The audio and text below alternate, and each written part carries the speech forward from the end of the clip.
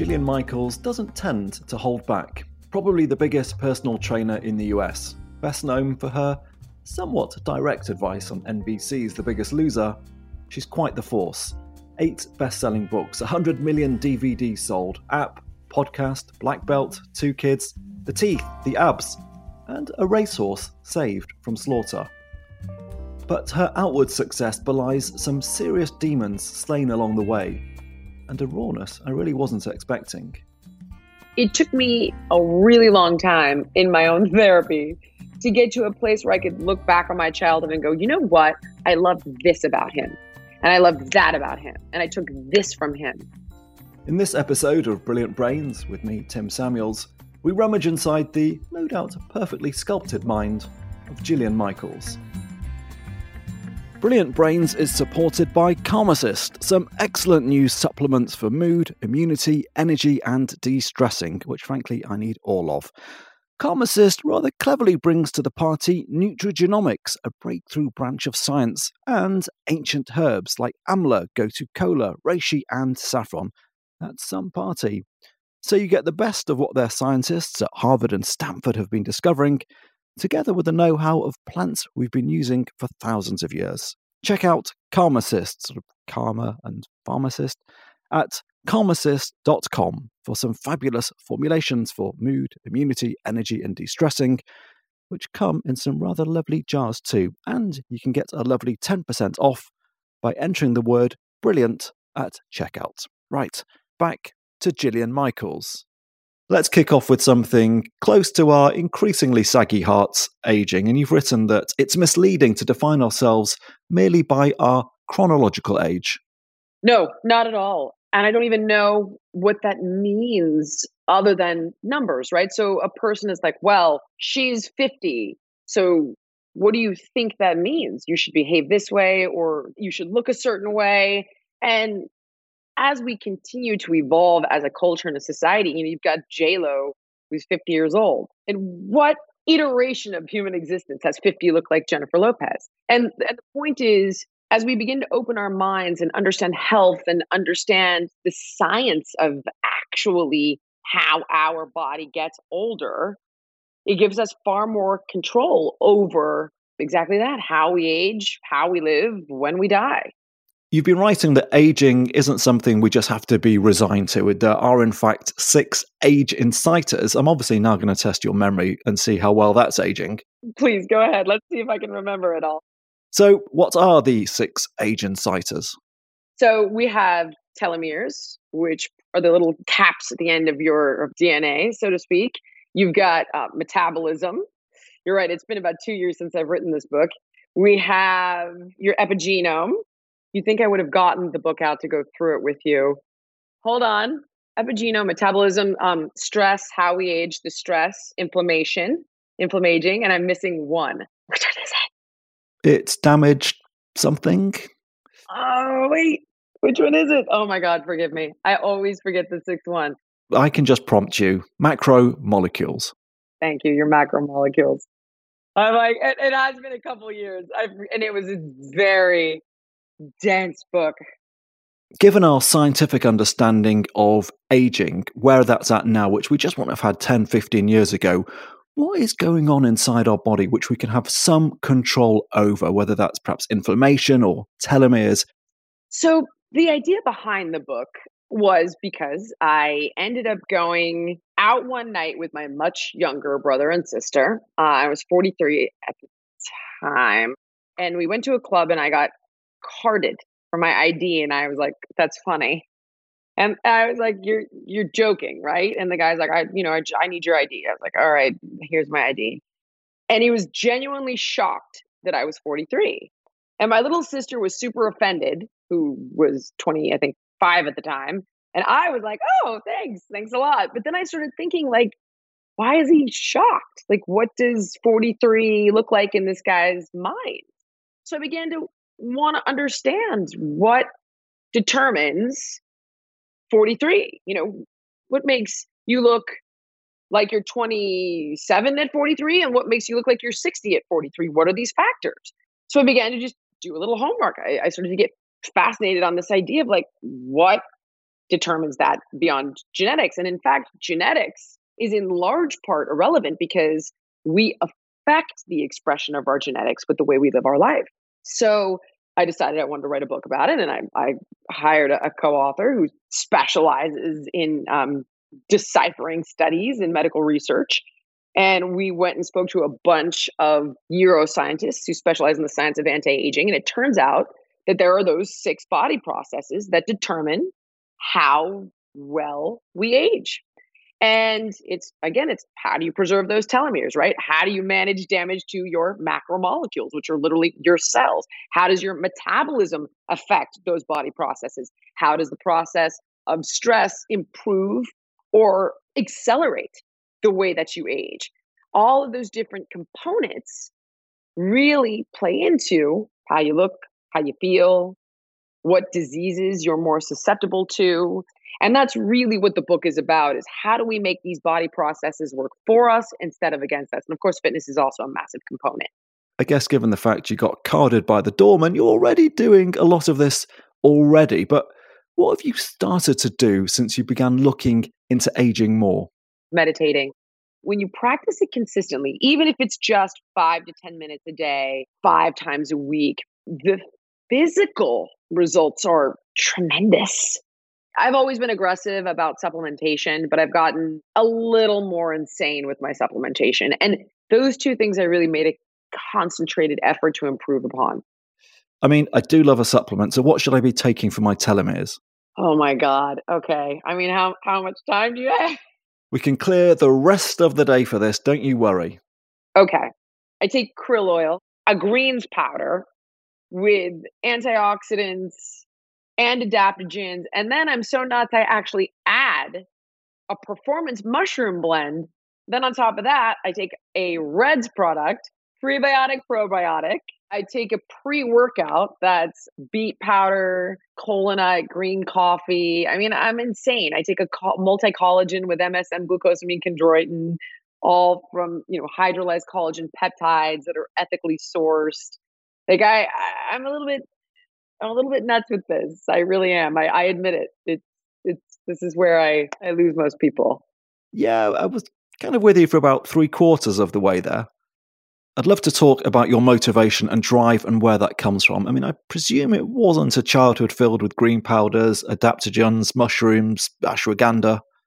When I was a child, I absolutely was a child of the 80s. So I love my mother, and she is an incredible woman, but she definitely didn't have any kind of education on nutrition. So, my mom was the one that had it was called a Tab. I don't know if you're familiar with this. It was basically a diet soda from the 80s, on her raft in the sun with no sunscreen. You know what I mean? Like that was the generation. It was the generation of processed foods and just complete crap. Not only was everything really the beginning of more is more and highly processed and filled with chemicals and junk, but my father also was overweight. And so one of the ways I bonded with him was over food. So I was also overweight. I mean, I literally remember my Taco Bell order like it was yesterday. 2 bean and cheese burritos with no onions and extra cheese, a taco supreme, and a Diet Coke. Like, dude, I would be the one that ordered the Domino's pizza and would sit by myself in front of the TV and watch it. I would go through a bag of Cheetos. Like, that was my childhood until my parents got divorced when I was 12, and my mom was looking for an outlet for me. So she was dating somebody whose nephews were in martial arts, and I was fascinated by it. I maybe because I was bullied in school, overweight kid, acne, braces. I had a huge nose. Spoiler alert, had my nose done when I was 15. Gay, didn't know I was gay, but somehow everyone else in the school knew I was gay. So I got called dyke and all that stuff. And I remember thinking, that's so weird because I'm not gay. Surprise. So she got me into martial arts, and that's really what turned it around for me. And my martial arts instructor was ahead of his time. He was a mixed martial arts guy who understood everything about elderberry and spirulina and echinacea and ashwagandha. He really did know that stuff. And I'd get the flu and I'd have all these weird concoctions that this guy would make for me that now everyone buys at Whole Foods, but then like no one had ever heard of. And he educated me enough about fitness and food that I went on my own journey with it, and it continues to evolve. But that was really the turning point. And I would say it's also when I began to appreciate fitness as a means to self empowerment, right? You know, when you're strong physically, you're stronger in every facet of your life. And it helped me build my self worth and my self esteem. And that's really why I do what I do. Like, sure, I mean, I want to age well, but what I love so much about helping people get healthy is that I know I'm empowering them to live their best, most confident life. It feels like martial arts perhaps gave you the control that might have been disappearing. You know, when your parents break up, it's a total loss of control. You want to keep that home together, and there's nothing you can do. You're pretty spot on with that. It's chaos. You know, I mean, for kids, we don't have the ability to remove ourselves from a situation, right? You're in that situation. You can't be like, this is toxic. I'm leaving. It's just not an option. And unfortunately, my parents did have a really ugly, bitter divorce. And, you know, my dad wasn't, he's still alive. We don't speak. He wasn't the healthiest guy in a host of ways. So martial arts definitely did give me, you're right, it gave me a sense of control over my body and the way I thought and the way I felt. You know, when you tell people, oh, just believe in yourself, people can't believe in a reality they haven't experienced. And if their entire lives they've been told they're weak or they're the lazy one or they're the fat one or they're the dumb one or they're the whatever one in the house, we kind of take that on. It becomes our identity. And now we live in this prison of who we think we are and there, you know, and then we're limited to what we think we can do. So for me, I remember I had to break these two boards with a sidekick for my second degree blue belt test. And I was thinking like, there's just no shot. There's no way I'm going to be able to do it. No way, no shot, no way. I was afraid of it for months. End up breaking the two boards. And I remember I walked into junior high the next day and I was like, come at me. Nobody came at me again. Nobody. I mean, of course, I'm as a public figure, you have a ton of people that hate you. But I mean, nobody bullied me. Nobody called me names. Nobody cornered me in the hallway ever again. And I remember being so disappointed because I was like, I was ready for the fight, man. Oh my God. And I realized that it was the way I was carrying myself. It was the way I respected myself. It was how it improved my confidence and my self-esteem. And so it gave me this sense of control, but it also gave me this sense of like a belief in my ability and a belief in my worth that changed the way I behaved, which changes the way people approach you as well. A quick crib sheet of herbs you'll really want to be part of your daily regime from our sponsor, Calmassist. Saffron, passion flower, gotu kola, maca, California poppy, ashwagandha, reishi and amla. Fortunately, they all feature in Calmassist's mood, immunity, relax and energy formulations. Designed by Ivy League scientists and waiting for you at calmassist.com. Tell me to butt out if it's too personal, but when did you last speak to your dad? God, my brother was 16 and he's 30 now. So 14 years ago, we had a fight about my little brother who was living with me at the time because of the things that were going on at his house. We'd gone off and on my whole life. He threw me out when I was 17. Then we talked when I was 21. Then we stopped talking when I was 22. And then we started talking when I was 27. Then we stopped talking again when I was 31. And haven't spoken since. It's hard to avoid you even on this side of the pond. Your dad must come across you when he flicks on the TV. Is that a strange feeling? No, I hate to tell you, I don't think he cares. I mean, he's got 3 kids. None of us speak with him. I don't mean to bash him. He did the best he could do. He has a ton of his own demons. It took me a really long time in my own therapy to get to a place where I could look back on my childhood and go, you know what? I loved this about him. And I loved that about him. And I took this from him. And he was funny and he was charismatic and he was successful. And he was the one that was always like, you'll be fine. You'll be fine.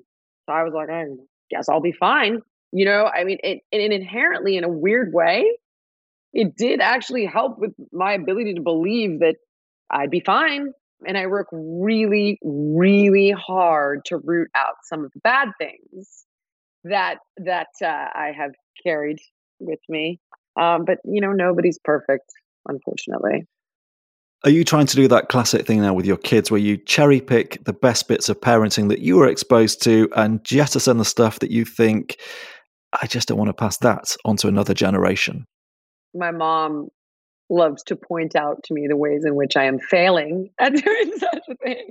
I had something happen with my daughter recently, and I regretted the way I handled it. And I was like, why did I handle it that way? And I kept trying to figure out like why I handled it a certain way and didn't handle it differently. And my mom's like, well, that's how your father would have handled it. And she's like, we stay connected through an identification. In other words, like my mom's a psychoanalyst, shocker. And she feels that I stay connected to my father in some ways by behaving like him in some ways. And I don't know. I had to really think about it. I, at the time, thought I was doing the right thing, and later realized that for my daughter, I did the wrong thing. So you try, man. You don't always get it right. And you can't even blame the genes anymore, having written about that with epigenetics. These things aren't deterministic. There's definitely a predisposition in some cases, but your environment has a tremendous, tremendous, tremendous amount to do with it, for sure. You've been responsible for an awful lot of people losing an awful lot of weight. I mean, I wouldn't like to think about the cumulative amounts of pounds that you're responsible for, but it's probably a fair few thousand. Okay, well, first, I would say the amount of weight I'm probably responsible for is 50 pounds, because that's the amount of weight I lost. So anybody who's lost weight working out with me did the work, right? I am just a businesswoman. I'm lucky to love what I do. And I think I'm really good at what I do because I like it. I care about it, and it's been my own journey, but I can put workouts and books and this and that. And whether or not you pick it up and utilize it is on you, right? So personally, I'm responsible for 50 pounds. People who've worked out with me, hopefully working out with me, they've lost more, but that's on them. You've been around so many people who've tried really, really hard to lose weight, and it's a miserable place to be if you're stuck in that situation. Diets seem to be transient, they don't work, they can be damaging. On a psychological level, what's the state of mind? What's the approach that you think ultimately leads to people genuinely and sustainably losing weight? We don't engage in destructive behaviors because we're weak or we're lazy or we're stupid.